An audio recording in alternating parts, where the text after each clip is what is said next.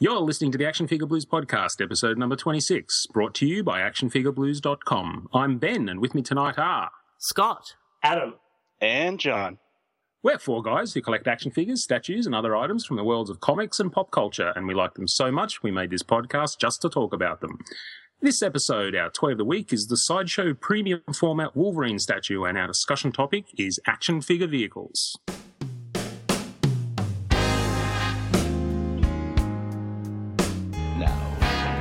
Take your little toys. You are a toy! You weren't the real Buzz Lightyear. You're an action figure. You are a child's plaything. A toy is never truly happy until it is loved by a child.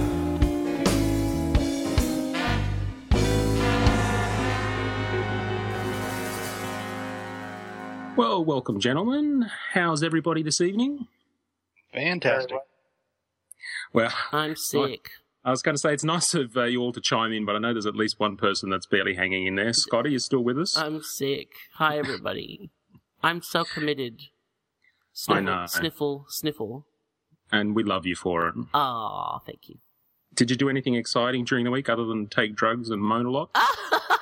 No, I've had a huge kind of 3 weeks for work, and a lot of it was all leading up to a big event on Friday, and so part of the reason why I'm crook is just the adrenaline letdown of, when you lead up to a big event, and then when it's over, your body goes, oh, thank God, I can collapse now. So, yeah, I'm good. I've just got a bit of a croaky, throaty coffee thing, but I will refrain from sniffling and coughing.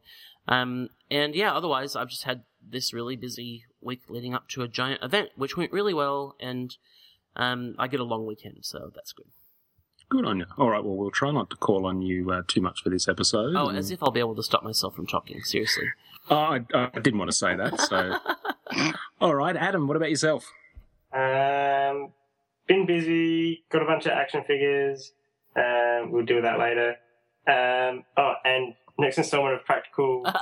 Right, Captain Practical, hello. Yeah, so a couple of weeks ago was a car service for me, which will be fun. So this next weekend coming up will be a timing belt on the engine. Yay, fun. That's never cheap. Yeah, No, and finally booked in bathroom renovations. So that's a big sink of money going down the drain, but at least we'll have a nice bathroom for once. Well, I'm looking forward to feeding the addiction tonight because you've got quite the haul. Yeah. And John, what about yourself? Just been a kind of a hectic week at work. I went in and did some training on third shift, so a couple of early days this week. That's about it. What does third shift mean for us Australians? Third shift at our plant is there from like 11 at night till 7 in the morning. So I had. Geez. How can you be trained to do anything at that time of night besides sleep? Well, we run 24 hours, and so I went in. I got there at 5, which means I get up around 3:30, and trained them for a couple hours. Hopefully, taught them some things, and then went on with my day. Good on you. Good on you. Yes. Well, this week I actually spent a bit of time checking out storage units. I was doing a bit of tidy up in my garage, and I came to the realization that I have too much stuff, and I talked to the good Mrs. Shake and about the possibility of maybe getting a storage unit to at least move all my statue boxes out, and I did some pricing and just came to the realization that I really just have too much crap. So I actually started going through and putting some stuff aside to sell on eBay, and I came across a rather large box that has followed me for many years now, and it's full of poster tubes. And for quite a while there, I got right into movie posters. And so for about 4 or 5 hours today, I covered the dining room table with these poster tubes and just slowly emptied them and went through them just to see exactly what I had. And it was actually a lot of fun because I found gems that I completely forgot that I even owned and can't even remember where I got them. And that was fun. And of course, on the flip side, when you do that sort of thing, you always find that, oh, gee, why did I buy this? Yes. Oh, that movie was so bad. I can't tell anyone I have this poster. Why do I have a Honey, I Shrunk the Kids poster? Not that bad.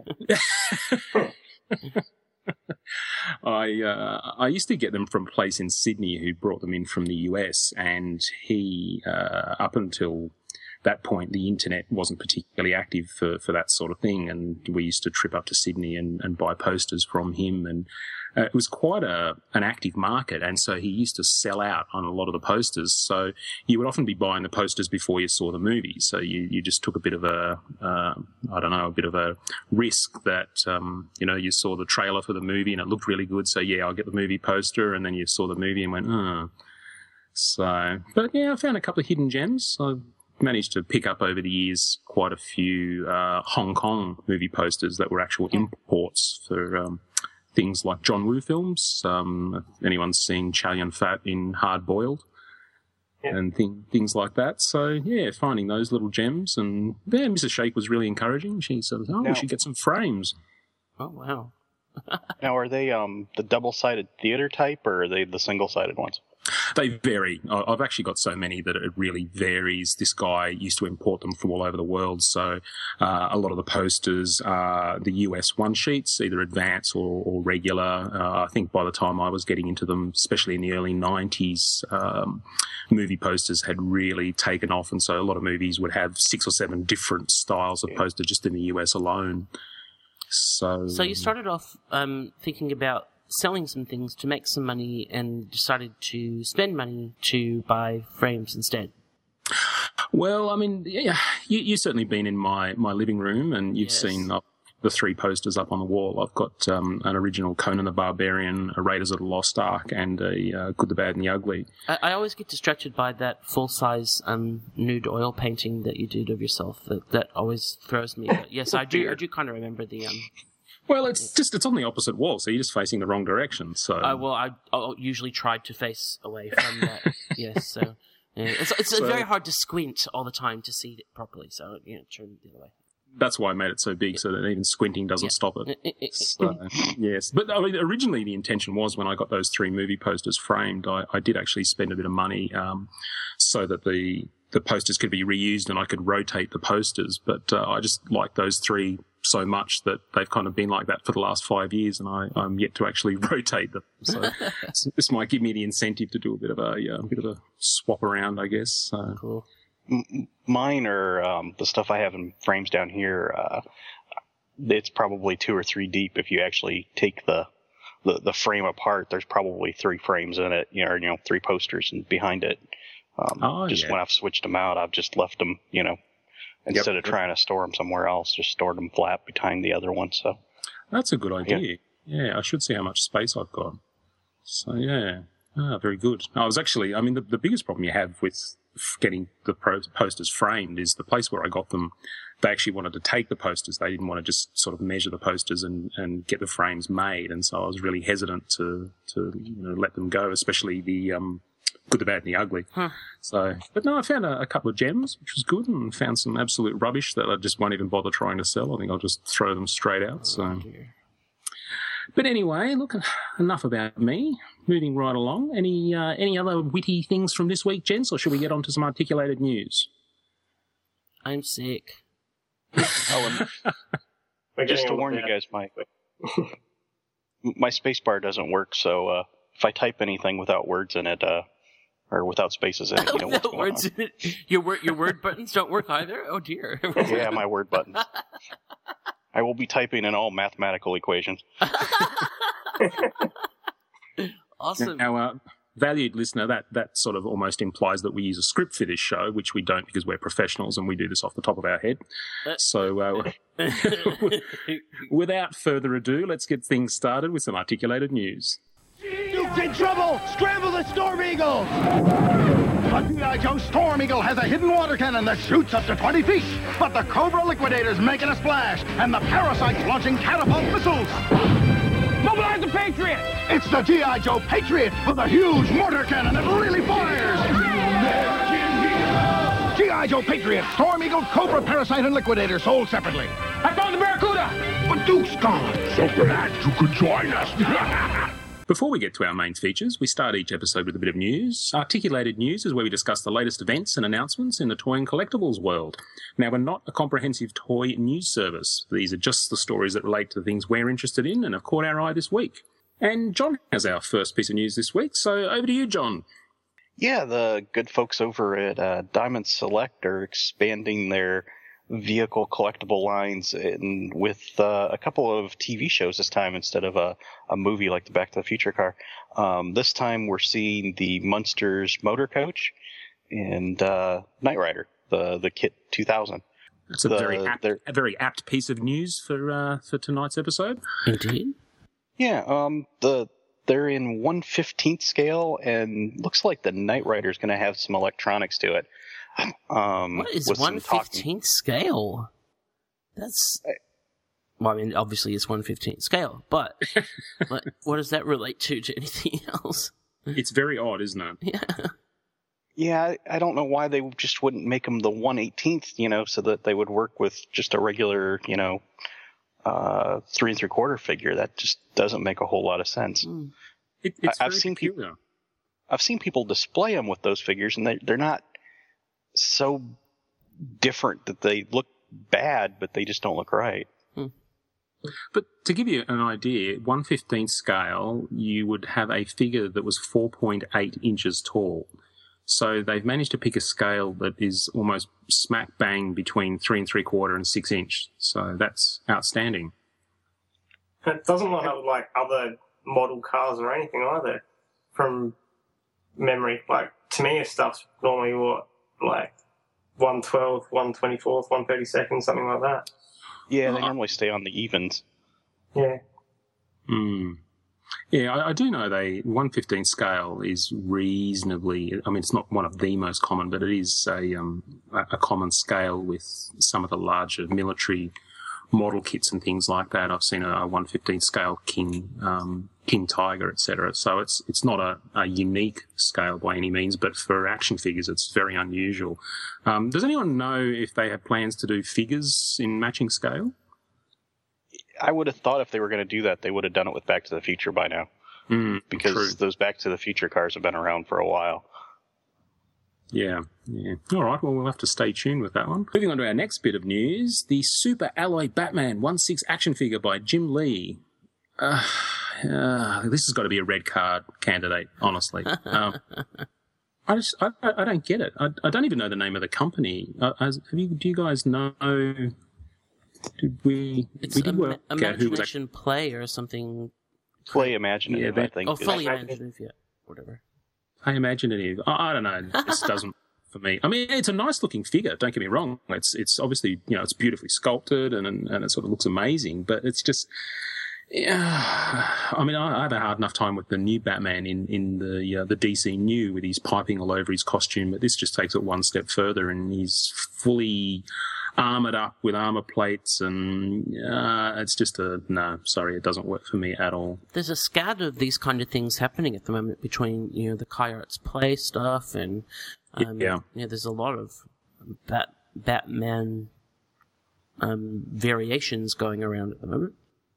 I think the issue that I have is that if you take Batman to that next level where, and I guess the Nolan movies do this as well, where he goes from being a guy in some sort of mesh suit with a limited amount of protection to a guy in a sophisticated armoured suit, then you'd kind of think, well, why would he go through all that lengths to have a sophisticated armoured suit and not have the weapons to back it up? So you'd think he'd have all these fancy weapons, yet he still just jumps around and throws these metal batarangs that block people on the head. But these batarangs have ABS. Yeah, well, yeah, that's exactly right. So it's like, if you're going to do it, you need to go the whole hog. And if Batman's going to go for this sophisticated armor plating, then he needs, the Joe Crusader shuriken launcher mounted on his arm. And anyway, the less we talk about it, the better. Except to say that it looks like they've totally ripped off the Mark III Iron Man armor. If you look at the shoulder pauldrons, you look at some of the detailing around the edge of the chest piece. I would love to say that I actually studied it enough to actually pick that up, but I'd be lying. I thought the same thing. Now, with all that silver, it kind of looks like the Batman and Robin Batman. Oh. What? You shut your mouth. What movie is this? I haven't heard of this movie before. Does not exist. Oh. I haven't seen it. Nanny. I have unseen it. All right, well, moving right along. Adam, what have you got for us? Yep. So I have a couple of bits and pieces. There's some Alice Madness Returns figures, which are based off of a video game of the same name from memory. So it looks like there's a couple of different versions of Alice herself carrying various bloody implements. And there's a crazy-looking Cheshire Cat who looks like he's, been partying a bit too hard. And there's apparently a zombified card guard as well, which is kind of scary. Oh, that's cool, actually. I really like them. I think they're they look really fun. Well, in a psychotic kind of way. I like how one of her weapons is a giant pepper grinder. Yeah, that's disturbing, really. I don't know how that works. I haven't played the game, so... They're such a clever idea, and it's a small company. I just want to get them just to support them. They looked kind of like late 90s-ish in a different set of pictures I saw. I saw some pictures earlier in the week, and they looked a little plain. And I don't know if they were trying to get the video game style out of it or not. I haven't played the game, so I'm not sure. So it could be trick lighting or something. It kind of looks that way to me. Okay. These pictures look a lot better, the ones we're looking at, than the ones I saw the other day. Do you know if there have been any other figures solicited? Because it'd be the sort of series it'd be nice to have everybody, but we don't want a sort of Thundercats effort here, and you end up with half a group. The white one with the blood all over, I know that one was exclusive to somebody, but I don't remember who. Oh, okay. Probably a San Diego Comic-Con one, and it's now on eBay for $150. No, I think it was a previews exclusive, maybe. Oh, okay. Yeah, very good. Yeah, no, I quite like those. All right. Adam, what else have you got? The other thing that I've got, Ben, is the Game of Thrones Tyrion statue. So if anyone out there is not watching Game of Thrones and is above the age of 18, start watching it. And as soon as you do, you'll pretty much be guaranteed wanting to stump up a few $100 US to go and get a hold of this wonderful, wonderful statue of my man Peter Dinklage, who I know I kind of had an implied insult to in an earlier episode, so sorry, Peter. But it looks really good. And at 10 inches, it's practically 1-to-1 scale, isn't it? So. Oh, dear. On behalf of all the little people out there listening, we do apologise for Scott. He is sick. I'm sick. It's got nothing to do with the virus running through his veins either. Well, it's interesting, actually, because it was only a half a dozen podcasts ago that we saw the solicitation for the Game of Thrones Iron Throne replica, and we were commenting that despite the popularity of the show, that there wasn't actually a lot of merchandise out there. So it looks like maybe if Mattel's stance of a 16-month production process is anything to go by, then maybe there's a lot of stuff that's currently in the works, and we'll start to see quite a lot more coming out in the next several months. Obviously, people are listening to us, and it's a good response time, really. Well, that's right. Yeah. So if we phrase it well enough during our vehicles discussion, we might actually get some of those holy grails that we're after. Yeah.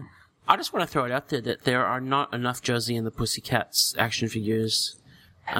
Someone really should be picking up that license. So, let's see what happens. Thank you very much, Scott. You've just cost me my Mattel Huntress when...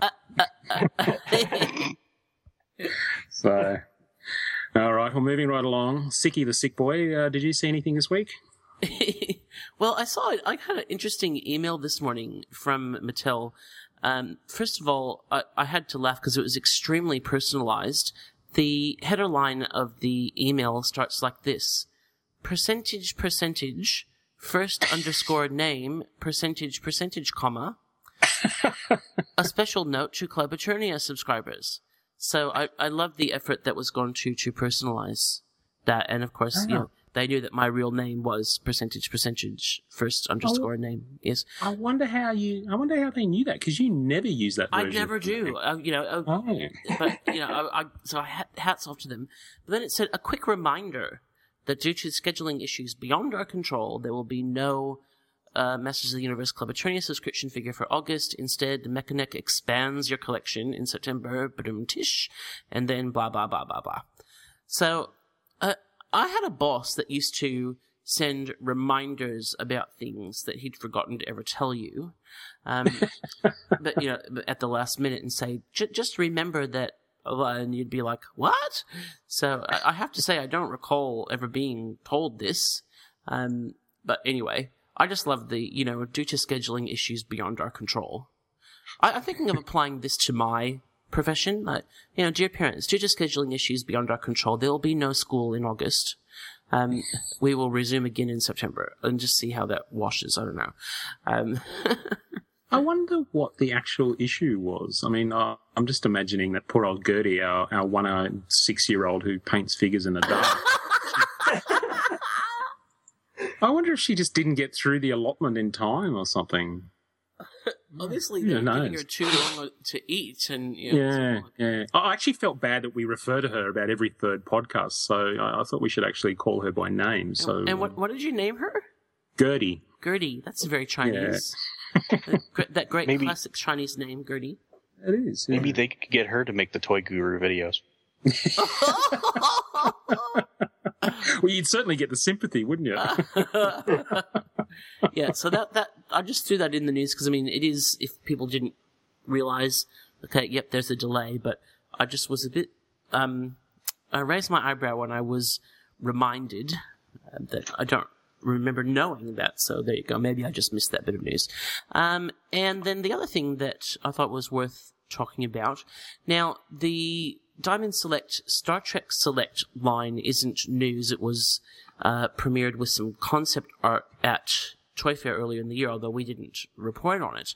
But we've now got not in hand, but production piece pics of the first in that line, which is Spock. And these are interesting figures. The concept behind these is that they actually come with swap-out parts to be able to pose the figure differently. So there is a diorama pose, and this one has Spock kneeling and warming his hands on some weird alien. Yeah, it looks like he's next to an alien bonfire. Yeah, I'm not sure what that is. But then that's a Horta. Oh, a Horta. Oh, of course. From the classic episode. From the classic episode Devil in the Dark. You can see the little silicone nodule eggs behind Spock's foot in that picture. Of course. I am awarding you 5 nerd points. Outstanding. But then, in the original concept art of this, there were swap-out legs, like a different set of legs and arms, so that you could pose him just as a figure on his own standing.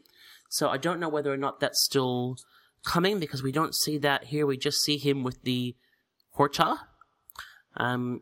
But yeah, it's definitely interesting to see Diamond Select expanding and doing something different with the Star Trek license after they cancelled the kind of last couple of solicited waves of the line a little while ago.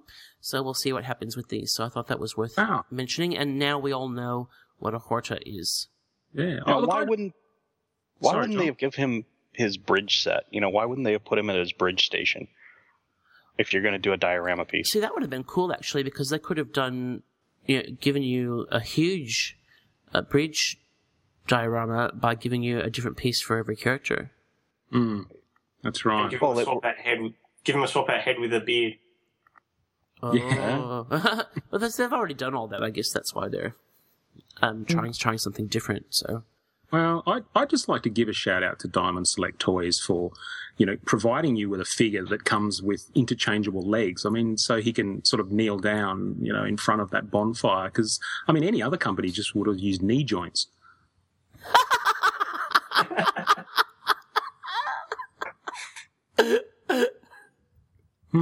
Anyway, let's mull that over a bit, shall we? All right. Right, well, that wraps up Articulated News. We'll be right back with the next installment of the AFB podcast game, Name That. Hi, my name is... What? My name is... My name is... It's named Sadie. Hi, my name is... My name is... What? My name is... It's named Sadie. Hi, my name is... What? Excuse me. My name is... It's named Sadie. Can I have the attention of the class for 1 second? My name is... Well, now it's time for our latest installment of the AFB podcast game Name That, brought to you by John from www.tvandfilmtoys.com. So, John, over to you. Well, thank you very much. Last week I was on the show, so it's kind of odd, but 2 weeks in a row I'm going to do these things live, as I always like to do. And last week we had something that sounded a bit like... Now, before I reveal the sound, do you guys have any guesses? I know Scotty got it right off the air last week, but Ben, Adam? I have to confess that's the first time I've heard it, and no. Anything, Adam? Yeah. I've got like 3 potential guesses, and I know it's not one of them.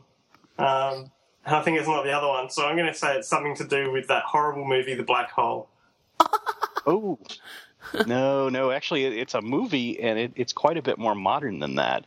It's, as Scotty correctly guessed, it's one of the cleanup crew from Monsters, Inc., one of the yellow-suited guys that comes in and tries to decontaminate the area whenever humans cross over. How on earth did you get that, sick boy? I don't know. It's like... Because I've heard you talk non-stop about your Monsters, Inc. collection. Me? I don't have it. I think because we've had another one. You know, we had the George Sanderson one, and right. I do love that movie. I am a parent of children. You know, I've seen that movie a trazillion times. So I guess that's, you know. Yeah. Fair enough. Well, well done. Thank you. Okay. Well, good job. I'll give you a point. I'm sorry. I'm trying not to sneeze on the air. Sorry, everyone. Well, good job, and I'll give you a point in the forum for that. As soon as I go over that's there. Not a euphemism. That's not a euphemism, anyone. That's a point for the correct guess, not the point actual for the forum. sneeze. Yeah. And we'll move on to this week's sound again. We're going to do something live, so everybody hang on here, and we'll play the sound.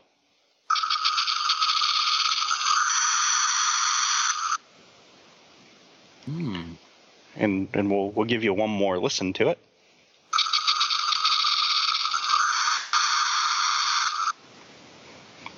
And as always, you know, if you guys have a guess, come on over to the Action Figure Blues forum and make a guess. Like I sometimes give hints, sometimes I just give cryptic answers if you make a guess and it's wrong. But as always, you know, come on over and make a guess. It's part of the game. So enjoy. We'll see if you guys are right next week. Excellent. Well, thank you very much for that, John. All right. Well, coming up next is our Toy of the Week.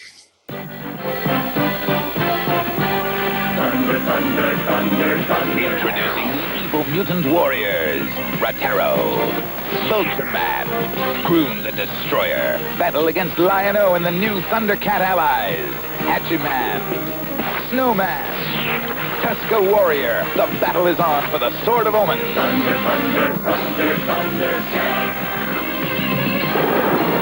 Figures and vehicles each sold separately from LJN. Well, now it's time for one of our feature segments, Toy of the Week. Each episode, we take turns looking at one toy or collectible in detail. Now, these might be new releases, or we might talk about favourite or even bizarre items from our collection.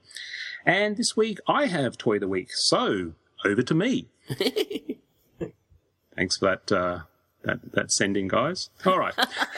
Okay, so this week, I'm actually going to be talking about the Sideshow Premium Format Wolverine statue. If you're not a statue collector, that's probably fairly meaningless, but for those of us that do sort of collect the odd statue, the premium format's a bit of a giveaway, I guess. Sideshow, when they hit the market however many years ago it was, they started off pretty strong with some really high-end items, and it was the first time we saw what is now known as the premium format statue, and I think the first one was actually the Hulk. And I remember seeing the Hulk in a comic book store in Brisbane, Australia, and it was gigantic. Up until then, I was only familiar with things like Bowen, who is traditionally 1/8 scale. And seeing a 1/4 scale Hulk premium format statue was pretty impressive indeed. And the premium format at the time implied that there were sort of that little bit extra, I guess. Other than the scale, you usually get fabric somehow involved. So the Hulk actually had fabric pants. And they just put that little bit extra in, and it's become a bit of a staple now for Sideshow. The premium format is, I was almost going to say premium format, but the premium format is alive and well as Sideshow. It has changed a little bit recently with, there's been a few issues when it's come to the clothing components of some statues. So we've noticed that for some of the premium format statues, they've actually been phasing out the cloth elements to the statues, and basically they are just sticking to the quarter scale formats. So premium format is now the moniker given to their quarter scale. Now, the Sideshow X-Men premium format statues, they've been around a little while. I think Wolverine was actually first. He came out, I think it was about June or July in 2010, and they seem to average about 2 per year. Now, I don't know, Scott, do you actually remember when this statue was solicited? I don't. I think you're on the money about when it came out, but I don't know how long in advance we knew about it. Yeah. Look, I do actually remember when this was solicited. Sideshow did actually do another Wolverine premium format statue many years before that. It was pretty close to the release of the Hulk, and I didn't actually see that one, and I've never seen it since. And I remember when this statue was actually solicited, I wasn't overly blown away by the solicitation. The pose didn't really grab me immediately. It's Wolverine sort of in his attack mode, I guess. It's you could almost say that that's pretty standard for Wolverine, but Bowen has actually done a Wolverine museum statue, or a couple of them, where he's actually just sort of standing to attention without actually trying to kill anybody.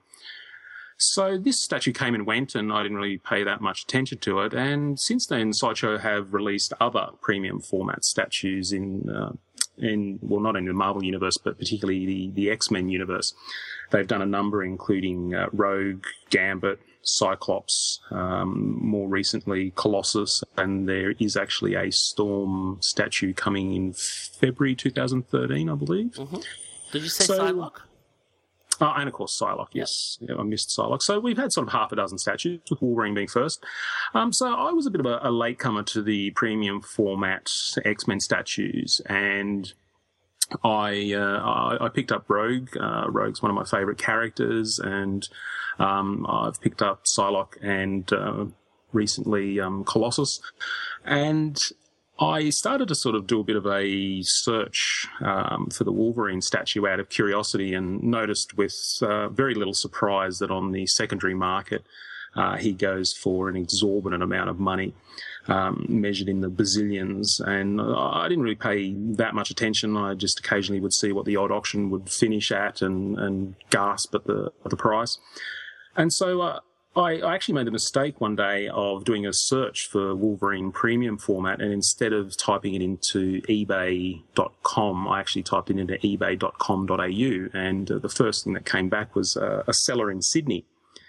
And the statue had a buy it now price, and I hovered a little bit. I mentioned this a couple of podcasts ago, and I couldn't quite pull the trigger.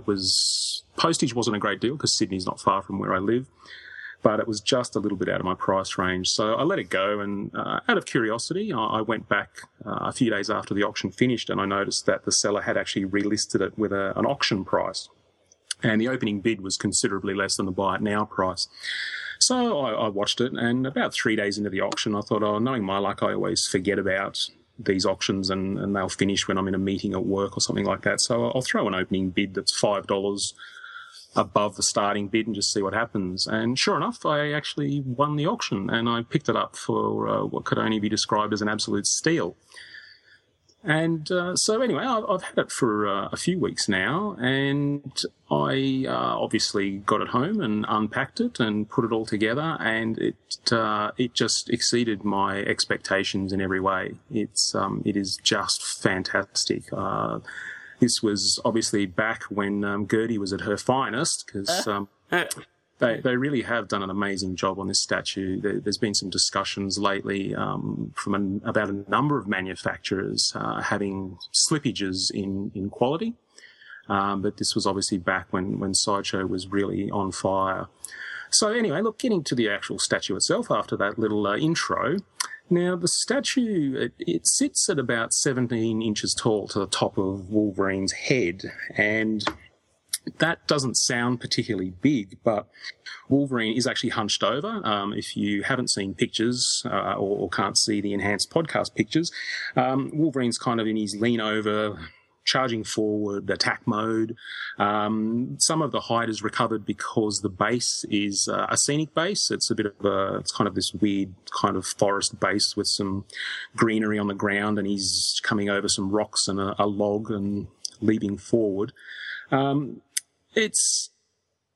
It's still very large. Quarter scale, if you don't own a quarter scale statue, they really are an imposing size. And Scott, you can certainly verify from, say, I think the She-Hulk would be rather big. Yes. But I guess for this particular statue, the size, again, is a little bit underwhelming because Wolverine is not particularly big. I hope I don't offend any listeners when I talk about statistics, but Wolverine has traditionally been documented as 5'3". So he's only a little fella, and so even in quarter scale, he's not that big. But still, when you certainly pose him next to a Bowen statue, and actually, if I remember, I'll take a photo of the statue next to my Bowen one just so you can get a bit of a comparison. Because, yes, we all know the Sideshow Apple does a wonderful job of giving you that impression. So now he's the main problem you have with premium format statues generally is the weight. So one of the first things, I don't know about you, Scott, but when I see new solicitations for statues, you kind of take one look at the statue and wonder how much it'll cost to ship. I recently did that with Sideshow's Rhino statue. And just decided that because quite often you don't get the final shipping price until after you've finished paying for the statue, I didn't want to get sort of a shock and find out that it was going to cost $200 to ship to Australia. So, all right, well, this guy, he actually comes in with the base at 8 pounds, so about 3.6 kilos. So as I said, he's 17 inches tall. It was a limited edition of 1,000. Now, there is actually a Sideshow exclusive version of this statue, and Sideshow do a very good job with a lot of their exclusives, and this particular statue had a swap-out head, or a swap-out portrait, as they call it. The swap-out portrait actually is just Wolverine without his mask, and I've seen that version on the net, and it didn't really sort of do much for me, so I didn't feel any overwhelming desire to pursue it. So this is just the regular version. Now, this is going back, obviously, to when the premium format statues did contain fabric, and Wolverine's costume is fabric, basically. The boots, the gloves, and the head are actually sculpted and painted. However, his actual costume, so from sort of the neck down to including his belt, is that sort of fake leather belt, and then obviously his pants, or whatever you call those yellow long johns that he wears. This is actually the yellow and blue Wolverine, as opposed to the brown or the black or the Savage Land or any other costume he's worn over the years. This is the original Hulk 181 first appearance blue and yellow costume. Now, because it is a large statue, he does actually ship in pieces. Anyone who's bought one of these statues knows that there is a little bit of assembly required. The first thing you do is you put Wolverine on his base, but then you actually have to attach both of his hands and his head. Now, Sideshow do an outstanding job with this sort of thing. They're actually attached with magnets. And I've had a bit of a play with magnets over the years with some of my customizing, and in particular my wargaming, and you can use magnets to create swap-out weapons and things like that. And they really do a fantastic job, because the magnets are strong enough that the parts could actually survive a bit of a bump without falling off, but they're not so tight that, as you move the arm towards the statue, it suddenly flings out of your hand across the room and connects to the statue. It's actually that would nice. Be pretty cool, though. Yeah, look, I don't know what the technical term for magnetic power is, but they've certainly got a very good balance as far as that particular feature, I guess. I think it's Gauss. I think magnetic Gauss. fields are measured in Gauss. Is that GAUSS? I believe so. Outstanding. Another 5 nerd points to John. All right, moving on. He's now the sculpted parts of the costume, as I said, they are his mask, his gloves, and his boots. Now, the detailing in the sculpt is exquisite. Instead of just being sort of a flat, without any kind of sort of detail, they really have gone to great lengths to sculpt lines and piping and all that sort of thing. In fact, the boots, instead of just being sort of a slip-on boot, they've got all these extra details around the toes and around the heel. It actually sort of reminded me of the sort of thing that Salvador LaRocca, the artist who's working at Marvel at the moment, might do with those little extra bits. The sculpting is very, very nice and very, very detailed. It really does stand out. The good thing is, particularly the yellow on his mask, that sort of covers his head, they've actually done a very good job of matching that colour to the actual cloth of the costume, which never actually occurred to me until I realised when I was taking the head out and it was painted, and I thought, oh, okay, that's something they'd actually have to work quite closely to do. So it does actually match very, very well, and there's no sort of obvious contrast between the colours. The paint really is flawless. Particularly, I mean, obviously, with the head, you've got sort of the yellow that covers his scalp, etc. But Wolverine, as we know, is a bit of a hairy fellow. He doesn't tend to shave very often, and they've really done some great work in just sort of getting that shading of the stubble. And in particular, his mouth is open as if he's roaring. And you can really see the detail with the teeth and the tongue inside the mouth. They haven't actually just sort of slapped some pink in there. They've made a bit of an effort. And that also includes just the wash and the weathering on his boots and his gloves. So that looks amazing. But I think the piece de resistance with this statue has to be his claws. They are just perfect. Now, I'm a long-time Wolverine fan, have been for many, many years, and Wolverine's claws are... They're depicted in many different ways. It's one of those things that seems to come down to artistic interpretation, and so long as he has 3 and they're coming out of his hands, Marvel seem to let artists do what they like. And I've always been a fan of the blades as opposed to the round claws, and he does actually have the blades, but they're not so thick that they look like carving knives. Now, I think they're metal. I was kind of having a play, but I didn't want to kind of tweak and pull and shift them too much in case I broke something. But whatever they are, they do actually have some weight to them. They are chromed. They do look as if they're silver and chromed as opposed to being just painted silver. But the thing that you really notice is they're actually really, really sharp because they do have that blade and they come down to a point on the end. Those points are quite sharp. And when you actually open the box, each of the, as I said, from the forearm, from the elbow joint down, they're actually separate pieces, and the end of the claws actually are stuck in a piece of polystyrene. So, and I just assumed that was to protect them, but now I've actually realised that's to protect the person taking them out of the box. Right. So they really are exquisite the way they've done them, and they've just got a nice little curve to them as well. And I mean, if we've all got our particular let's just say peculiarities when it comes to our favourite characters. We do like to see them rendered a specific way, and as far as Wolverine's claws go, they've just nailed them perfectly for me.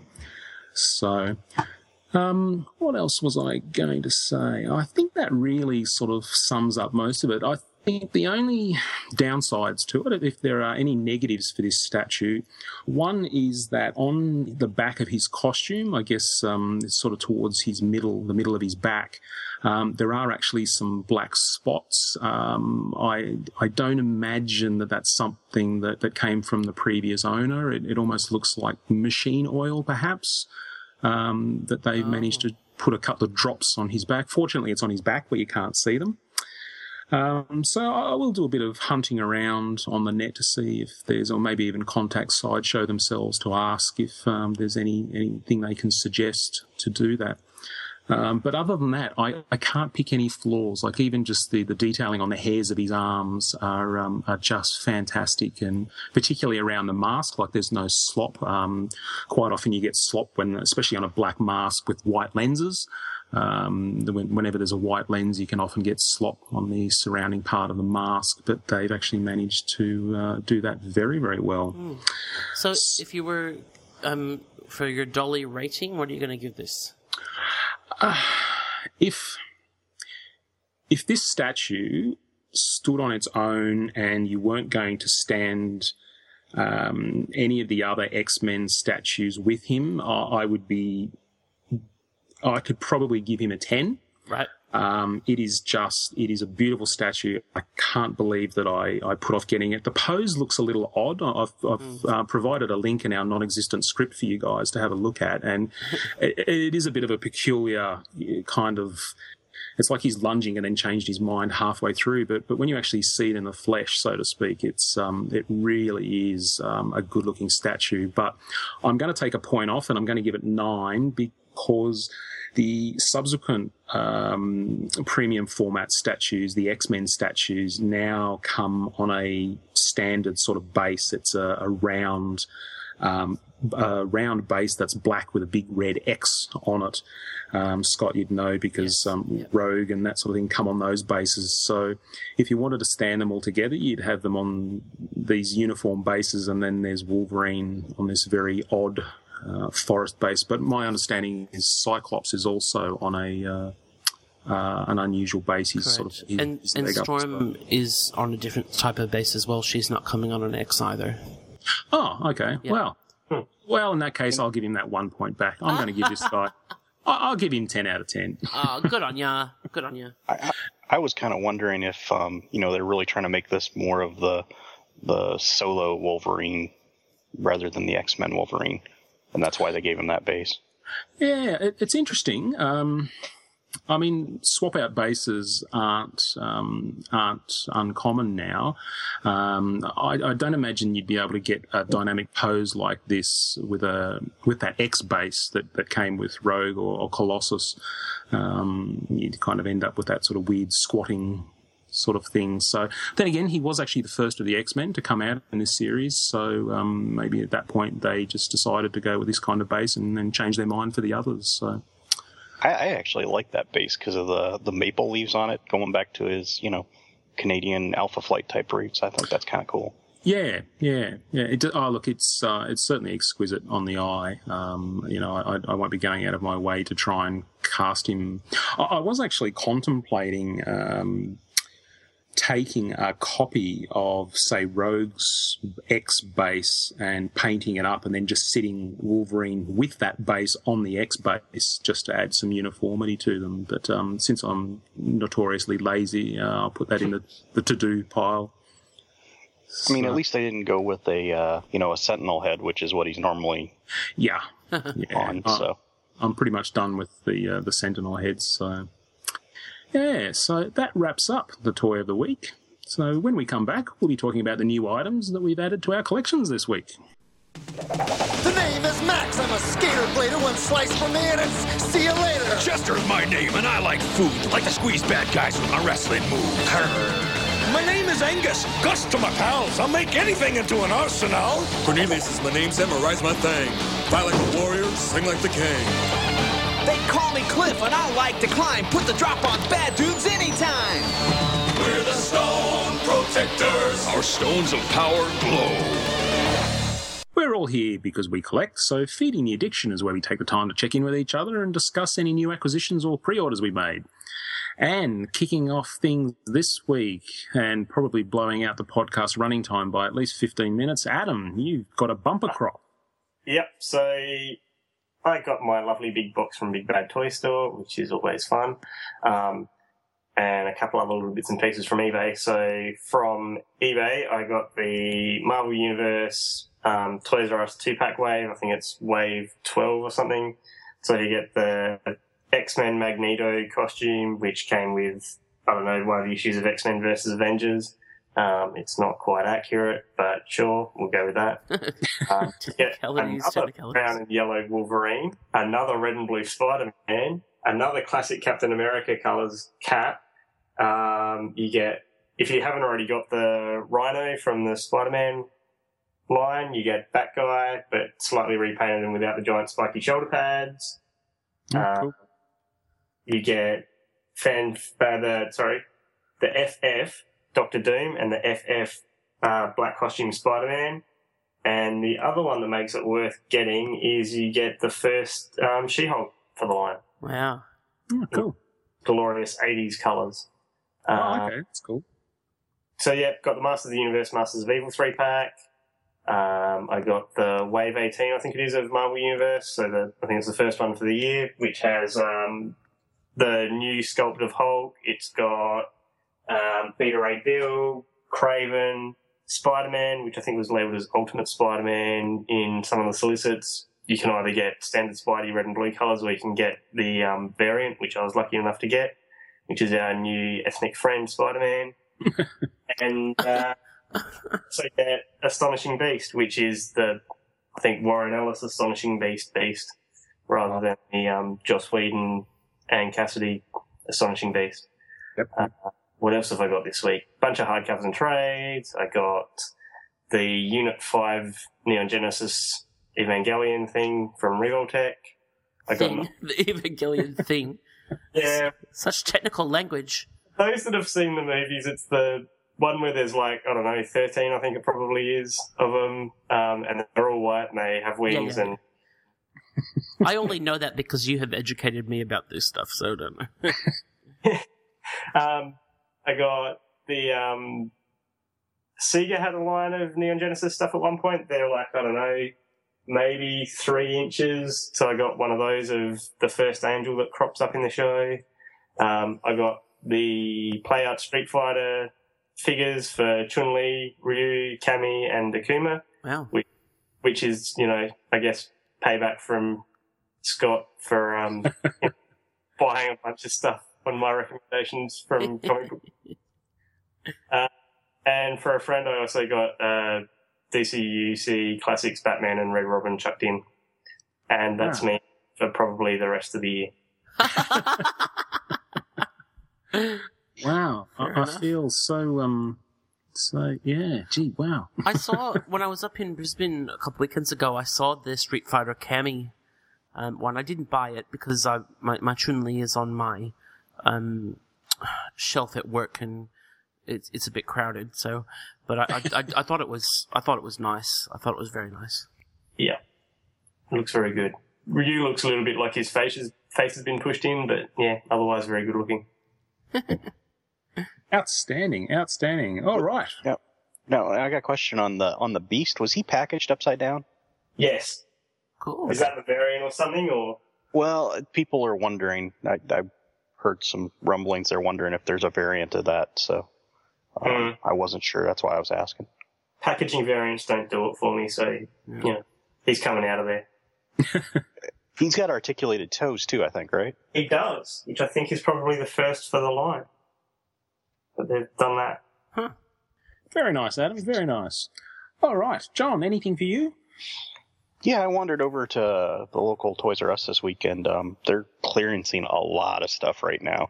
And some of it's in one area, and they've got clearance stickers all over the place. But they were clearancing out their South Park figures from Mezco, and so I picked a couple of those up because I have a couple of Cartmans, and I have a couple of Kennys and some others. But I didn't have a Stan and a Kyle, and they had those, so I picked those up. Ah, so you completed the gang. Yeah, I had to do that. Good on you. I just like the fact that you said that Toys R Us had South Park figures because, I have to go on your reputation alone. Otherwise, I wouldn't believe you because our Toys R Us wouldn't stock them. Toys R Us have toys now? Yeah, that's right. Amazing. Mostly nappies. Yeah, mostly nappies. They had all sorts of mini-mates this trip, too, and it was hard. Yeah, it was hard fighting back the urge to get a bunch of mini-mates. They had the one of the new Spider-Man ones has the spider sense, but it looks like he's got hair that's on fire. I picked it up, looked at it, and I'm like, no, that's not for me. That's his new power in the Marvel Now universe. Yeah, he's got the flaming hair. Right. Spoiler alert, everyone. Some kind of Ghost Rider crossover, I guess. I'm not sure. Well, I must admit I nearly keeled over in my local Toys R Us when I wandered in this week, and they actually had the 3 3/4 and 6-inch Thundercats figures. Really? So, yeah, about sort of 9 months after the rest of the world. But hey, Those are clearance tier, I think. oh, good. Well, the 6-inch figures were $25 each, so I didn't have any overwhelming desire to purchase them on the spot. So, all right, well, moving on. Scott, what about yourself? I actually did not get anything new this week, but I did fail to report last week that I also got the SDCC Masters of Evil Marvel Universe pack that someone very kindly picked up for me and sent me, and I haven't opened it yet, but they look great.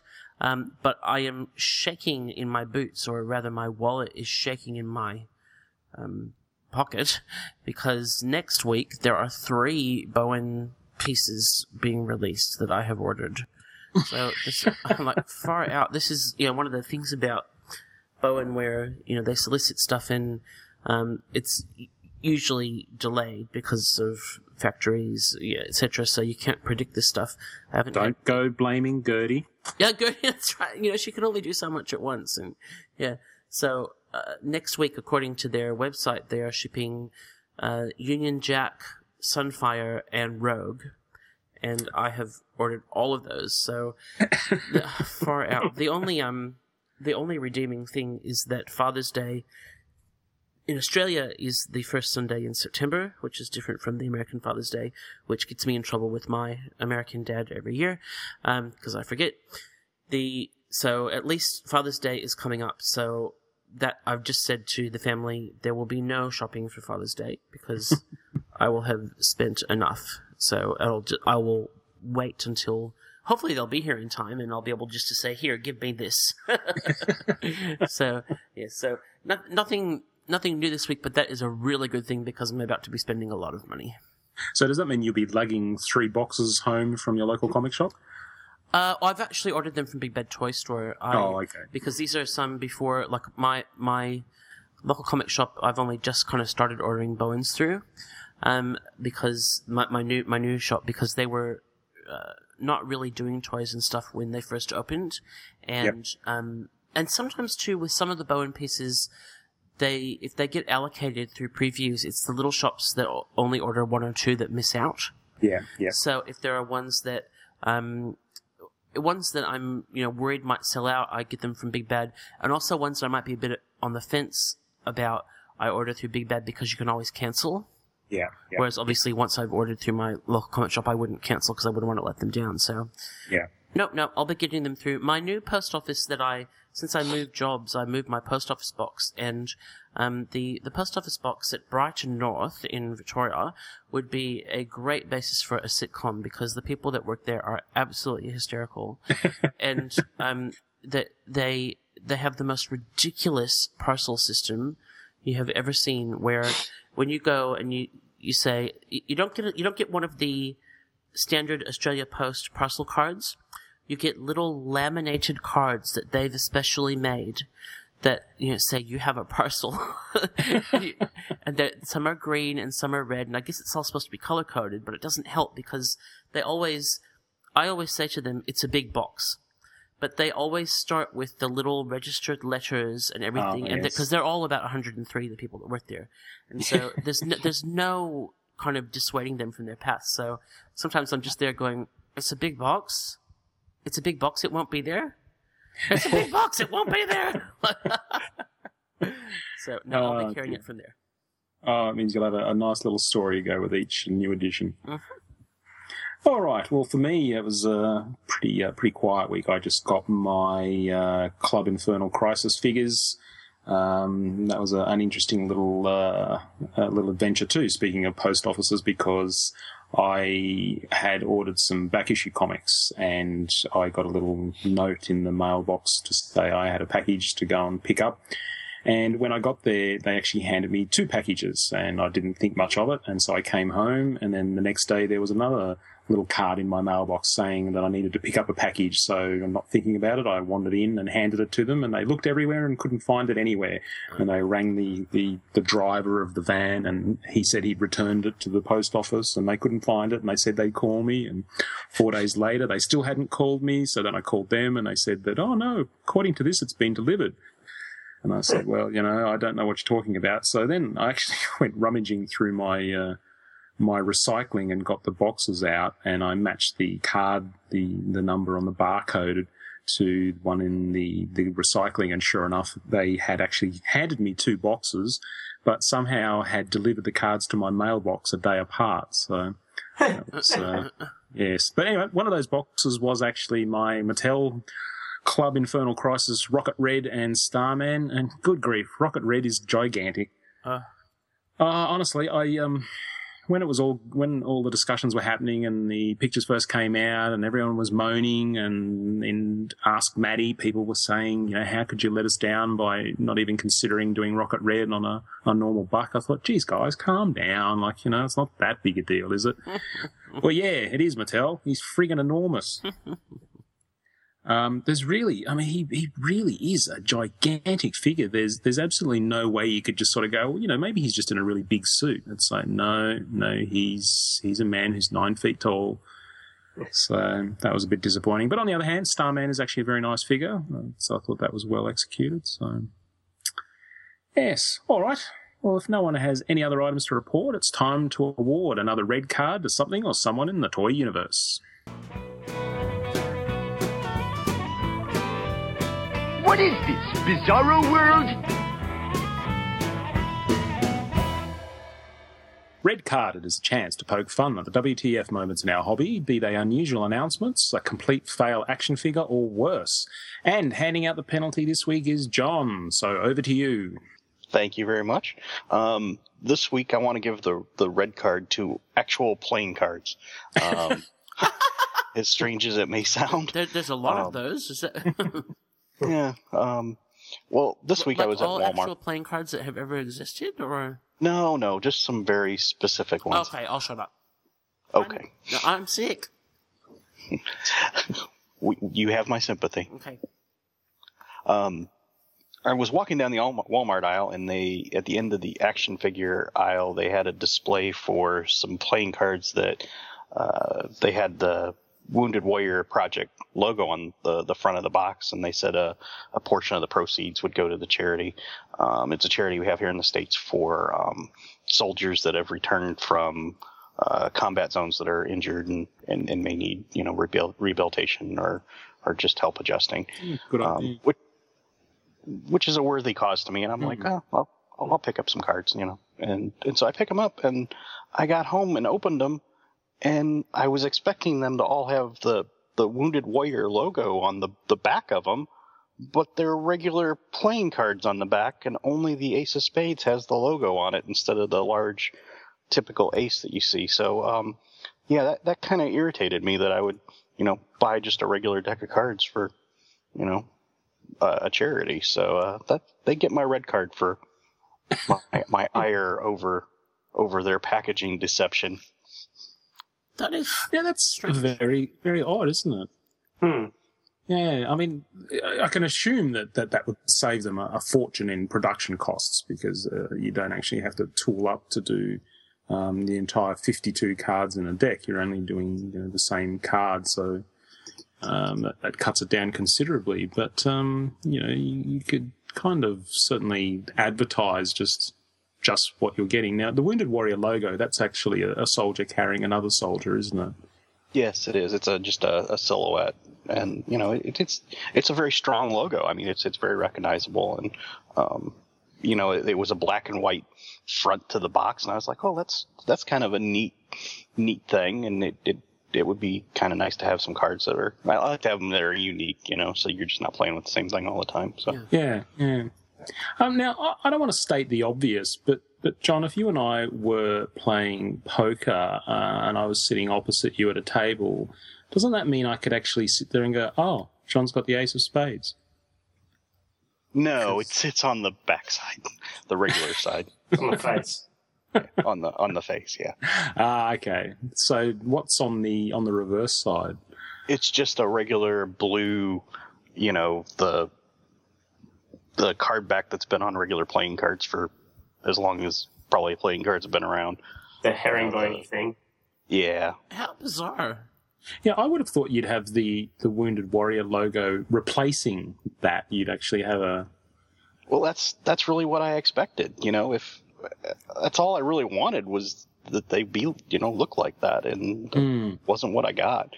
And I actually, after I opened them, I looked and there's like small print on the back, and it actually says, regular standard playing deck. And I was like, well, that's just kind of the fine print. Yeah.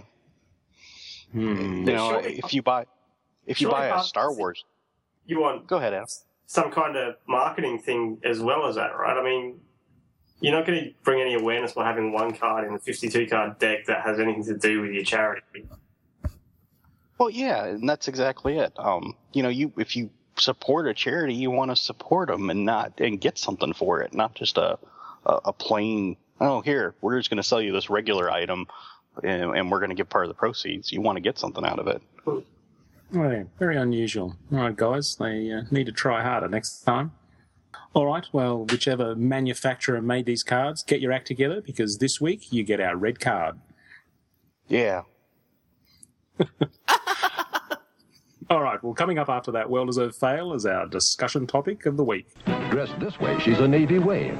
But beneath that uniform, she is the Wonder Woman doll. And now you can create your own Wonder Woman adventures with these other dolls. Major Steve Trevor, Nubia, Wonder Woman Super Foe. Gotcha, Major. Wonder Woman, hurry! I'll save you, Major, as soon as I tie up a few loose ends. Wonder Woman, Major Steve Trevor, and Nubia dolls sold...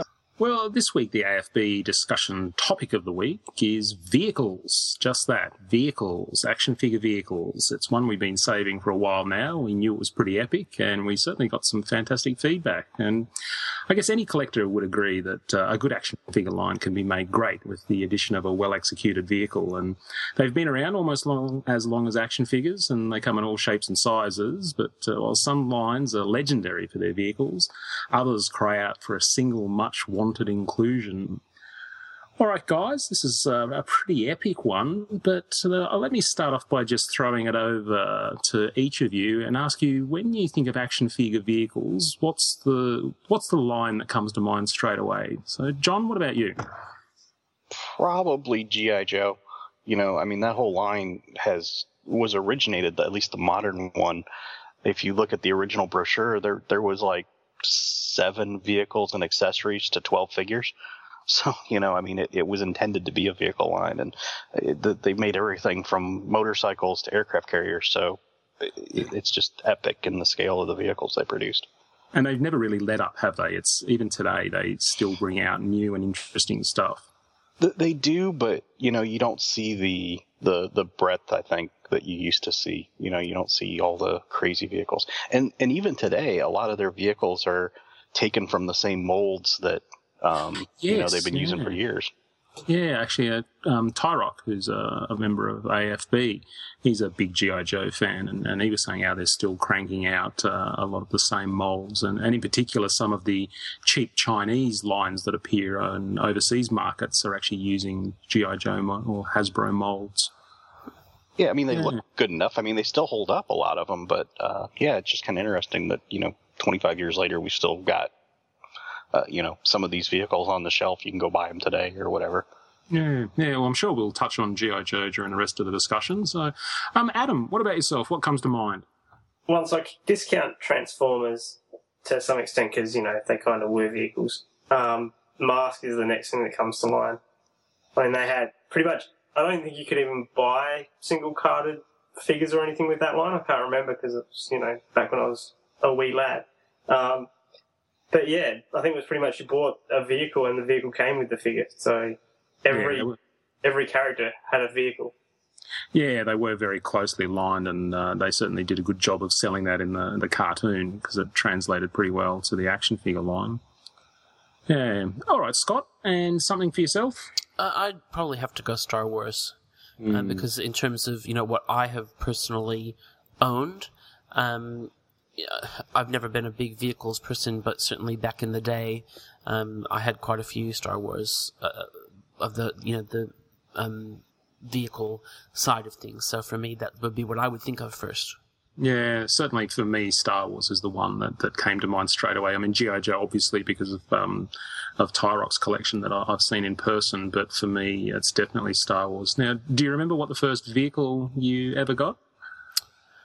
Oh, probably the land speeder. Ah, me too. Yeah. Yeah, that was pretty exciting stuff. It was very cool. Yeah, because it had that little bouncy motion with the wheels, so that you could actually sling it across the floor. Yeah, and you could put R2-D2 into it, which is very groovy. Yeah, it even had a little flip-up sort of boot at the front, and yeah, wow, how amazing! Yeah, what about you, John? What's the first one that you remember getting? I actually remember getting. It wasn't Mego. I think it was LJN did a couple of figures for Emergency, the show Emergency. I don't know if you guys had that or not, but they did the paramedic, firefighting vehicle, and I remember having that as a kid, and there was just a ton of accessories with it, and that was kind of cool because even with the Mego stuff, they tended to do a lot of those type of vehicles. If you look at the Mego line, there's the Batmobile and some other things for their larger figures. So it was kind of neat because those things were big. Yeah. Yeah. And what about you, Adam? Was it Mask or something else? I reckon it could have been the 80s Superpowers Batmobile. I'm trying to think. We would have had that before we had Voltron, before we had Mask. So the only other contenders is some of the He-Man, Master of the Universe stuff, which was like was it a Battle Ram? Was a Battle Ram the thing that was the dragon thing? That's a fair comment. Yeah. And then the Horse and Battle Cat and Panther and blah blah. Ah, okay. Yeah. Yes, of course, Masters of the Universe did a fairly good job of cranking out their share of vehicles. And I suppose, vehicles can be good, vehicles can be bad. So what makes a good vehicle? And something that you pick up for a line, what is the difference between a win and a fail for you? John, what do you look for? For me, it really... I actually like smaller vehicles, and a lot of people aren't probably going to like me saying that. But, if you've got a vehicle, you want to be able to move it around. And I think that both Star Wars and G.I. Joe did a really good job of having both a smaller vehicle, like some of the Star Wars mini rigs or the G.I. Joe motorcycles, and then going up to progressively bigger vehicles. Because, the Millennium Falcon's a neat vehicle, but it's impossible to move the thing around, and a vehicle should be able to move around, I think. Yeah, that's a really good point. I mean, I've actually got the Millennium Falcon, the one that Justin actually reviewed on the podcast a little while back, and it's big. It's a gigantic vehicle, and it is amazing. It's certainly the best vehicle I've ever owned as far as, I guess, that interactivity and that sort of thing. But, I'm also a big guy, so I'm sort of envisioning, an 8 or a 9-year-old with this figure. I can't see him running up and down the street carrying the Millennium Falcon, trying to relive the movie or something like that. It's certainly, and I guess that would apply to then the granddaddy of them all, the USS Flag. It makes you wonder what kids actually did with that. Did they have it permanently set up, or? Yeah, to me that's more a playset than a vehicle, because it once you set it up, you're not moving it. That's right. It's not going anywhere. Yeah, true. What about you, Adam? What makes a good vehicle for you? I think it's got to be something that you care about. So, for example, if they put out a Marvel Universe that was, I don't know, like someone driving a Jeep. So, for example, let's say they went for the 90s X-Men series where Wolverine, for some inexplicable reason, drove a Jeep. I wouldn't get it. I wouldn't care. But if you put out, the Blackbird or something like that, I'm gonna care about it. So that's important. The other one is that it actually looks good as a vehicle, so it looks good as kind of from any angle.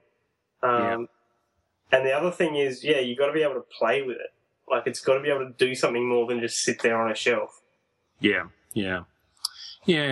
What about you, Scott? What are the things you look for? Yeah, I think for me it has to be something that I have a connection with, like Adam said, and be not just a adaptation of, but a really good representative of that thing. So, like I said, vehicles is not really my thing, but things that would grab me would be something like a Blue Beetle bug or, a Legion time bubble that I have a real connection with and that has meaning to me and has been done as a faithful adaptation. So that's what I would be looking for. Yeah, I guess that's something that certainly seemed to come up in a lot of the responses we got on the forums and also through Facebook, etc. And that is the relevance of the vehicle, and that's something that I was certainly going to raise in that it does actually have to have meaning. And I think for me, the examples there are, I was just at the right age to be collecting Star Wars figures, the original Star Wars figures, and I had a number of vehicles, and I don't know, I had the original Snowspeeder, and that was far and away my favourite vehicle because I loved Empire Strikes Back, and the Hoth scene is still amongst one of my favourite sort of cinematic moments, I guess. And so having the Snowspeeder, I never actually had the AT-AT. So, I used to imagine I had an AT-AT to interact with the Snowspeeder, but at the same time, a lot of those companies that had the Star Wars licenses, Kenner, etc., were cranking out vehicles that were completely unrelated to any of the films. The mini rigs come to mind. I had a number of the mini rigs that I used to get as Christmas presents from family members, etc. And the one that comes to mind is the Imperial one that the name escapes me at the moment, but it was essentially like a steamroller. Does anybody remember that? It had the two big steamroller type wheels with these hinges, so you could push it down and spring it up. It was. Yeah, I just reviewed that not that long ago. It was the most peculiar vehicle. It served no practical purpose whatsoever unless you used a huge laser on the front to blast your enemy, and then just as an insult to their family, you'd actually crush the corpse as you steamrolled over it. It was just the most bizarre thing, and so I certainly didn't have the attachment to that I did to something like the Snowspeeder, and I think the only exception was the mini rig that was, I think it was called the MLC, the Mobile Laser Cannon, the little sort of tracked vehicle with the two guns sticking out the front, a little sort of clear dome on the top that you could put one figure in. I actually thought that was quite amazing. But look, as I said, we threw, as usual, we throw these discussion topics out to the collecting community, and certainly when it comes to relevance or meaning, the Batmobile came up in any number of responses. Julian James, or Julian Big Daddy James, as he's called on Facebook, mentioned the Superpowers Batman from the 80s. And that came up certainly on Critical Mess as well, where it was mentioned. Yeah, that's the one. The Superpowers Batmobile is the one that my two kind of things I remember from childhood really wanting and not getting. That was one, and the original Star Wars AT-AT was the other. Yeah.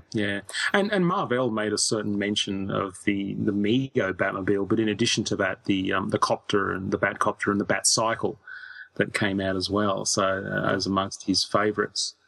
And interestingly, he also mentioned the Fantasticar from the Fantastic Four movie line, and that was actually pretty impressive because the Marvel-related lines have been pretty sparse when it comes to vehicles, certainly in that sort of 6-inch line. So the fact that we actually got one is actually pretty impressive, and he actually mentions that it was the non-bathtub style Fantasticar, which is kind of cool and kind of not cool, I guess. So. Yeah, and just having looked through some of the other responses, we of course mentioned the wish lists, which we got a lot of comments, but it was actually a fellow podcaster Andy who talked about his collection of bat-related vehicles as amongst his favourites. All right. Well, sort of moving on to some of the other aspects. What are some of the lines that you guys think are desperately in need of vehicles or more vehicles? All of them. So could we agree then that vehicles just really do add a whole new dimension to a line? Are you saying that any line that you're collecting, whether it was Muppets or whether it was Marvel Universe, you'd love to have vehicles to go with them? I think so. I mean, especially for like some of the action related lines, they just seem. I remember used to go to Toys R Us and you'd have like half an aisle of figures and then half an aisle was like these boxed vehicles and stuff. And now you go and it's just one big row of just pegged figures. You don't see the assortment of these vehicles and stuff anymore. So I just, it's kind of sad, but it's just tooling costs. They don't want to tool up a vehicle to, make a little bit of money when they can put a figure out there and maybe repaint it and milk the mold. Yeah, that's a good point. And Grayson on Critical Mess mentioned the Masters of the Universe Classics Wind Raider that we got recently. So I guess in the scheme of things, given tooling costs and the lack of vehicles that we get these days, that's actually a pretty monumental release, really. That thing's amazing. I'm not a Masters collector, but I was watching a video review on that, and it's just they did a fantastic job on it. Yeah. One that I had as a kid and this was sort of leading back into, I guess, what makes a good vehicle. For me, a vehicle, I like a higher level of interactivity. I mean, some of the vehicles that you can get are basically just, I guess, a plastic shell. They serve a purpose. They look like what they're supposed to look like, and there's not much else. But then you get those vehicles that go above and beyond, that have lots of moving parts and hidden cavities and doors that open and lights and sounds and all that sort of thing. And one of the ones that I had as a kid was the Micronauts Space Cruiser. Does anyone remember that one? That one you could reconfigure, right? Different ways. Yeah, absolutely. I've posted a picture of it on Critical Mess, and mine's actually in storage somewhere. I really should dig it out. But that thing, it was modular. If you have a look at all the pieces that it came with, they all have little sockets that are the same size, and the whole thing was covered with these little holes, and you could just move everything around. There was a little radar dish and a sort of a robotic sort of claw, and you could just change and move bits around, and you could take they came with these sort of missile pods, and you could have those up on sort of the tail fin, or you could move them onto the main chassis of the space cruiser, and it was really kind of wacky for the time. And looking at it in the picture, I don't know whether you can see the picture, but the outer wings have these handles that look oddly enough like pistol grips, and that is because they did actually detach, and the missiles that went in them, you could actually sort of run around the house using these things as guns and shooting missiles at the cat and things like that. So, yeah, I mean, it was motorized as well. It had a cord attached to it, and there was a little control box, and you could actually sit there and it would move around the floor very slowly and clunkily and get stuck on carpet and things like that. It was really amazing. The most recent G.I. Joe Vamp, the Jeep vehicle, they've actually got peg holes all over it that you can peg like backpacks and accessories into. Okay. Which is kind of cool. You can have the storage or guns. There's some of the guns that have the pegs that match up to them, which is kind of neat. It's a neat idea, and I don't know that everybody quite realizes that you can do that with them. There's just these holes all over this vehicle, and I don't know that they've actually done enough to peg into it to make it worthwhile, but it's kind of a neat idea. Is that something that's new to G.I. Joe, or is that something they've done sort of on and off over the years? I think they've probably done it on and off over the years, but for me it was something new. The most recent Hiss Tank has a couple of those peg holes in it as well. Yeah. But because of the design of that vehicle, it doesn't lend itself to it like the military, very utilitarian looking Jeep does. So yeah, because our buddy Eric's mentions on AFB that amongst his favourites is the armoured personnel carrier from the vintage G.I. Joe line. He doesn't actually go into any detail as to why, but I just wonder what sort of level of interactivity, or I don't know, maybe it just holds a special memory for him. Yeah, I think that one probably holds a special memory for him, because that one, it'll float, but it doesn't have any real features or shooting features. It has about, I think, 20 seats in it, and it's got pegs lined up in the bottom of it. Ah, okay, yeah. Unless you get the British had a different version of it for Action Force, and I don't know which one you guys would have got down there, but it actually had a different back, and you could put a stretcher and stuff in the back, and I've never even seen one, so I'm not even sure. I know it's different, and I know it has some other play features in the back compared to the US one. Yeah, that's certainly something that stood out to me as vehicles that, of course, that you can actually get a sort of a number of figures into, and I guess like that armoured personnel character, Ernest Madison said on Facebook that the vintage Star Wars Imperial Troop Transport is amongst one of his favourites, and certainly a friend of mine had one of those, and you could really stack in the figures into that thing. Mine is actually sitting in pieces not all that far from me. The little sound box in it, because depending on which version of it you had, one of the versions you could get, and it has a little tiny record player in it, and it would play sounds, and that's not quite working right in mine, so it's under repair at the moment. It's been for a long time, but that's a neat vehicle. I'd love to see them redo that, because kind of like you said, vehicles that hold more than one figure, like the Snowspeeder and the other ones, I think those are particularly special, because you get a lot of the fighter planes and those kind of things where you just put one figure in. It seems kind of useless. You kind of want to carry a whole bunch of them around in. Yeah. No, certainly, reading through the comments, Mask is something that gets mentioned a number of times, and actually James Southard said that he'd like to see Matt Tracker in his big rig. Was it Rhino? I've obviously totally missed this, line. It must have been a late 80s, early 90s thing, was it? It was mid to late 80s, and it was the greatest thing ever. Yeah, I mean, I'm going to have to do some research on it, obviously, because it just doesn't resonate with me.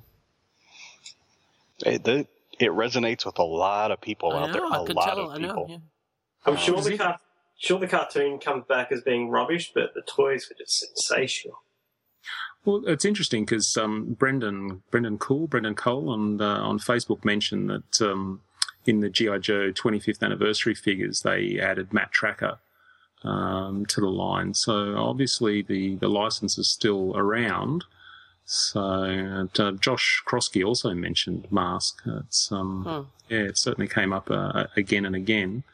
So, and the diecast figures got a bit of a mention too. Gary Barson was talking about his checkered history with with Star Trek.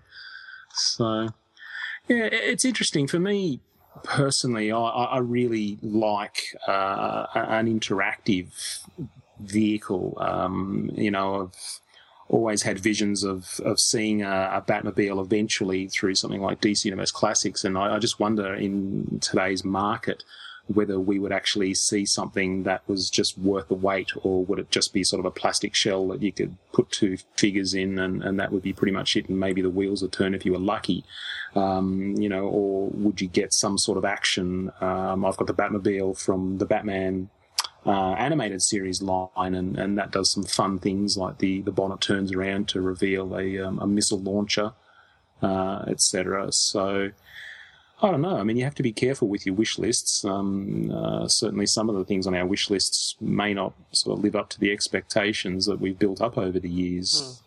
Mm-hmm. So, I thought something that Eric's mentioned was interesting was the Halo figures. They've actually produced some vehicles for them, and those are more of a 6-inch scale line. Yeah, they're not far off. Yeah. And to make some of those bigger vehicles and accessories, that's kind of unusual for that scale. And it always impresses me, because when he sends a review, and I'm always kind of like, well, that's kind of cool. I kind of like that. And then I'm like, well, I don't have anything else that's going to fit with it, but I mean, I can't have my Monsters Inc. figures, riding an ATV with guns on the front of it. It just wouldn't look right. Something I found very interesting in sort of thinking about today's market was the fact that, we've got superheroes. They've been around a long time. We've got two lines that I guess were relatively successful in DC Universe Classics and Marvel Legends. Yet we never saw those lines really extend out to any sort of significant vehicles. Which, I mean, certainly in Marvel Universe we've seen some bits and pieces, but not in the 6-inch line. But having a bit of think about it, vehicles are obviously still around, and they do come out for other toy lines. And I'm just wondering, why? Why is it? Is it really? I mean, obviously there's a high level of tooling involved, but then there's obviously a high level of tooling involved in other vehicles for other lines. So I'm just wondering why we don't get that level of commitment from Mattel and Hasbro. There's not that in Marvel that you'd need a vehicle for.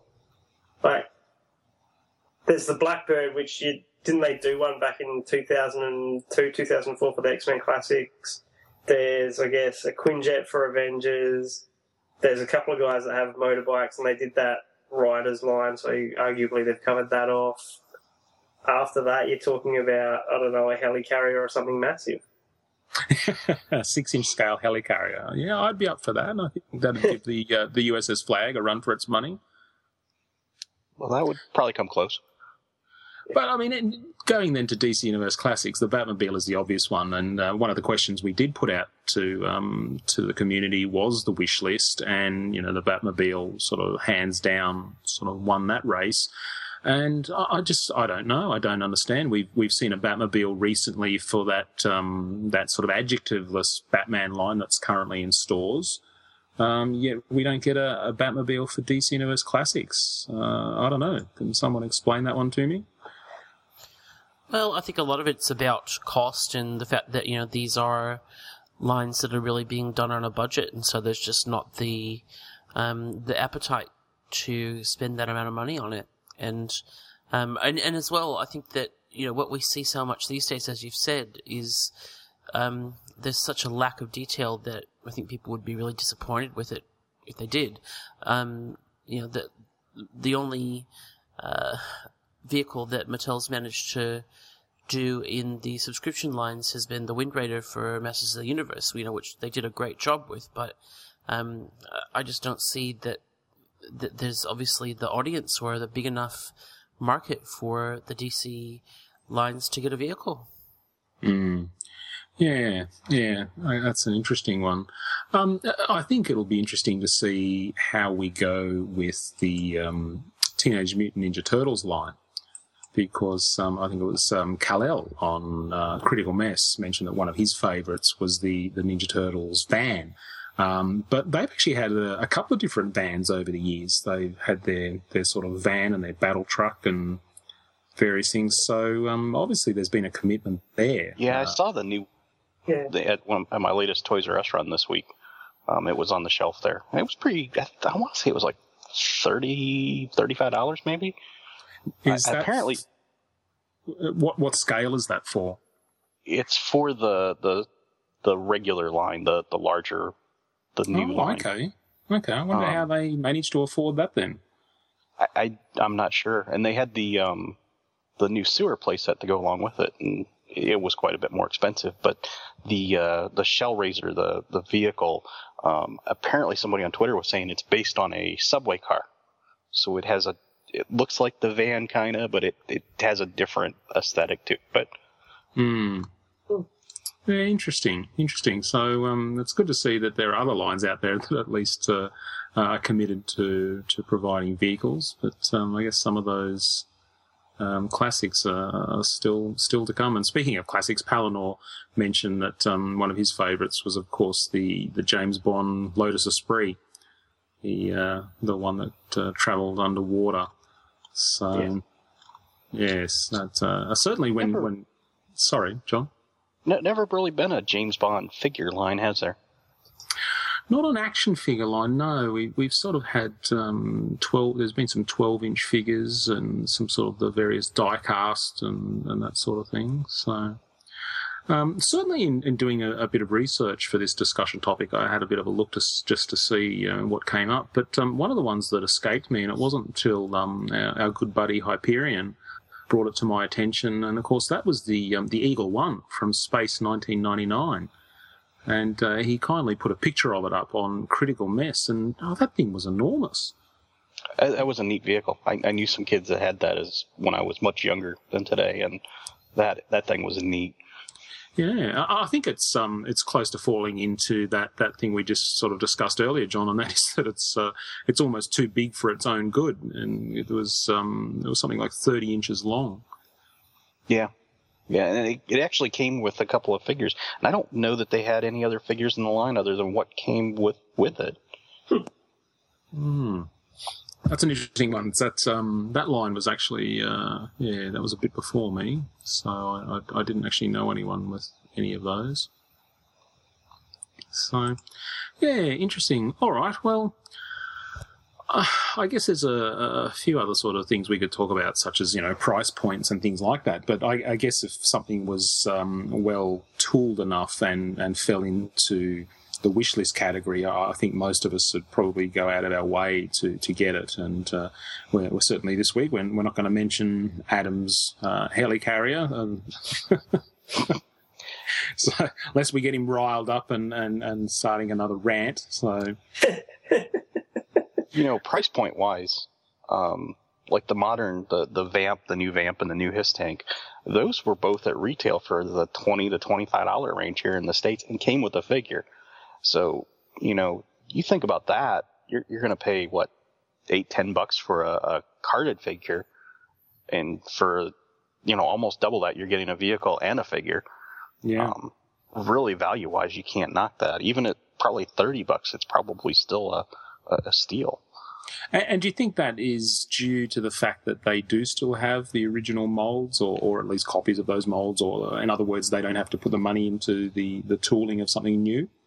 Well, with both of those vehicles, they were completely new, and I think the fact is they know that they can cannibalize those molds, and they probably make them in that fashion now. Where, okay, if we make this, can we make it modular so that down the road we can reuse it? And I think they kind of plan, they amortize that tooling cost probably over a larger segment than just, one release. Yeah. Kind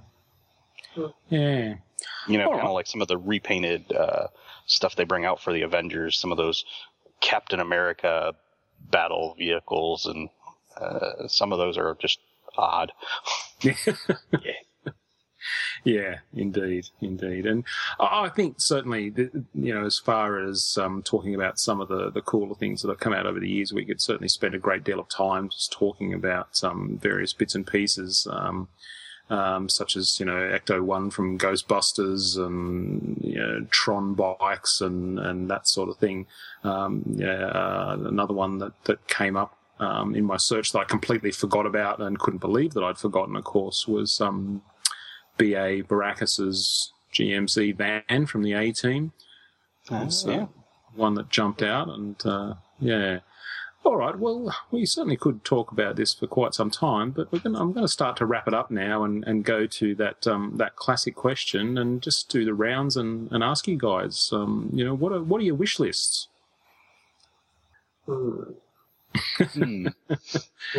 Anything come to mind, Scott? Yeah, I mentioned my two before, which would be the Blue Beetle Bug or a Legion Time Bubble.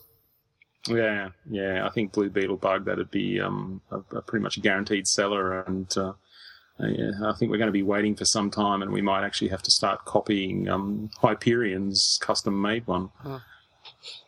Yeah. What about you, Adam? Anything come to mind? I don't want Hasbro to make anything for Marvel Universe ever again. So that in mind, if Hasbro are the ones with the license for Masker, please don't, Hasbro, leave it alone. Someone should get Centurions and do that again, because that was good stuff. I mean, that was, I don't know if that really counts as vehicles, but, you had the 10-inch figure and then all the bits and pieces that plugged into their suits to make them into pretty much a walking vehicle. That was awesome to do that. Yeah. It's, I think they get to do some amazing stuff there. And what about you, John? Did anything come to mind? I really like that suggestion of the Imperial Troop Transport, a modern one. I'd love to see that.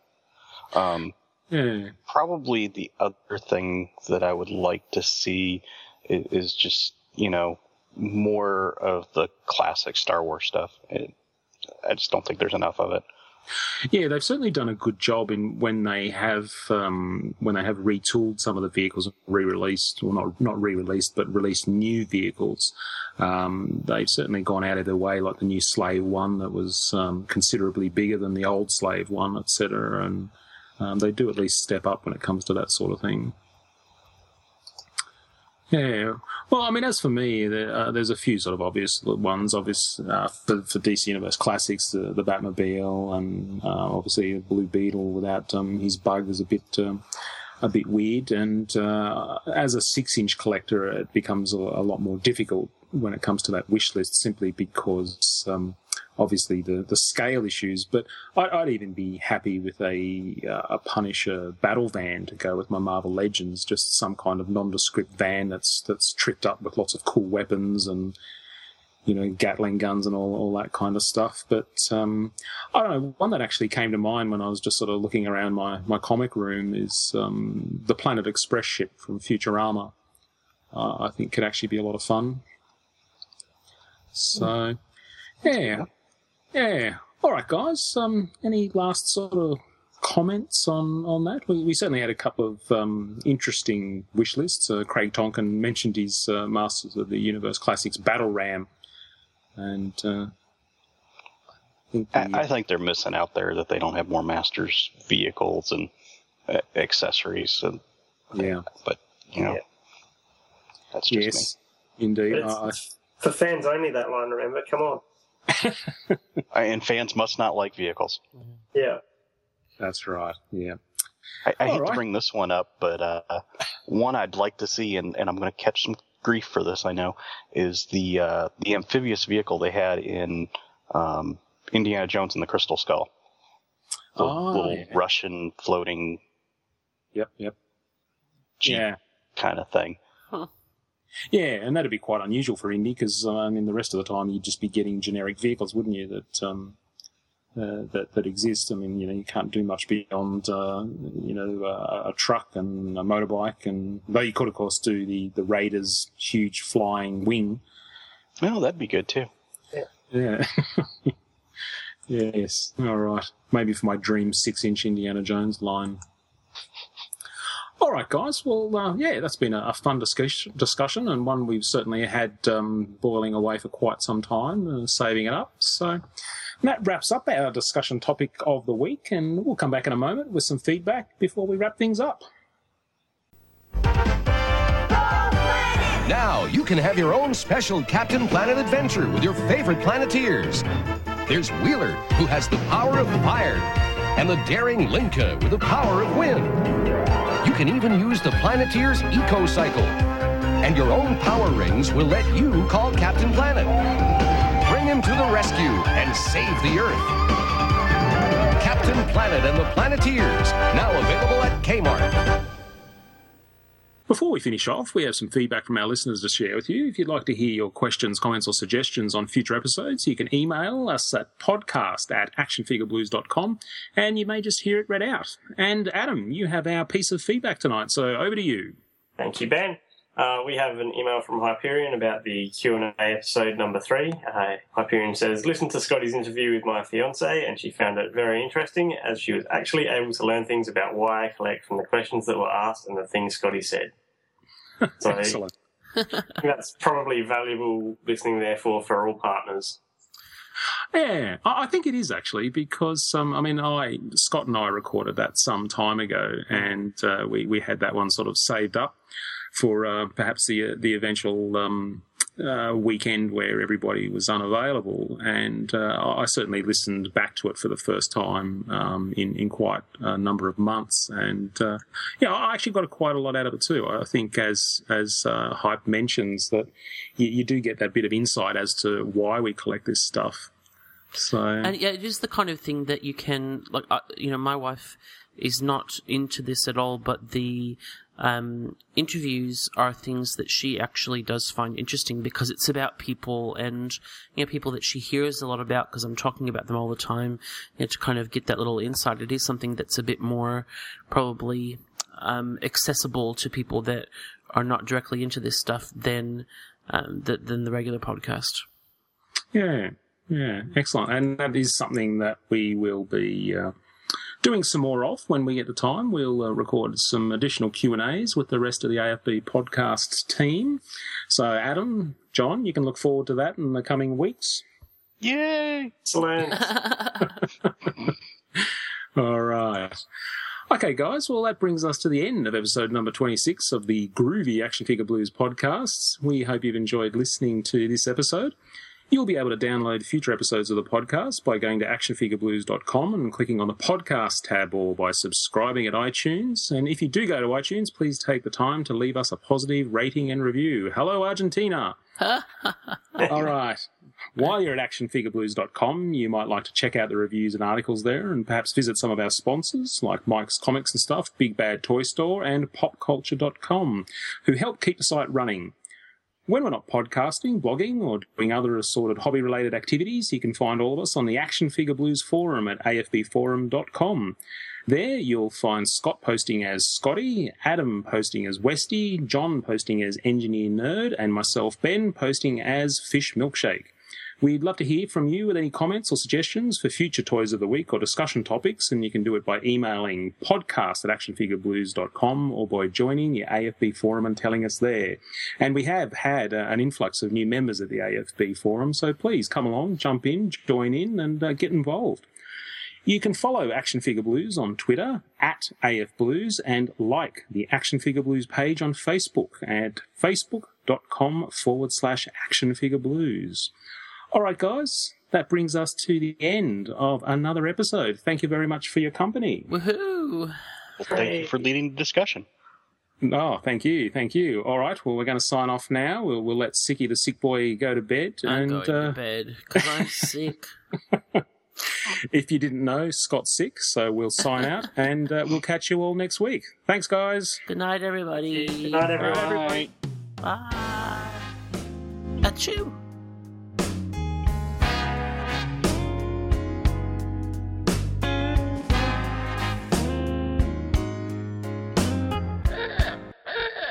You're listening to the Action Figure Blues podcast, episode number 26, brought to you by actionfigureblues.com. I'm Ben, and with me tonight are... Scott.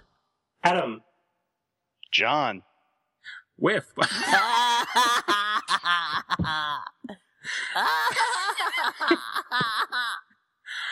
Oh, there was nothing wrong with it, but it still made me laugh. All right. No. Sorry, John, when you last, you have to say, and... I actually didn't think it would. No, I thought it was spot on. It's just... No, it's not. It's wrong. It's like poor John's just got this pressure on him now. John.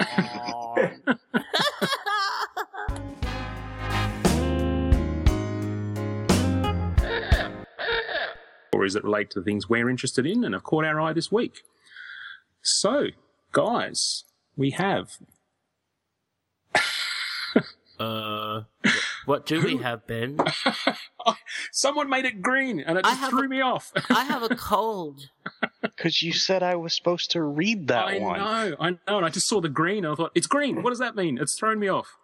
All right. I tell you what, John fiddling in the script is an issue. You know, as noted by last week's Orange Cursor Gate incident, which threw me off. So I'm glad to see it's not just me that finds John's script fiddling distracting.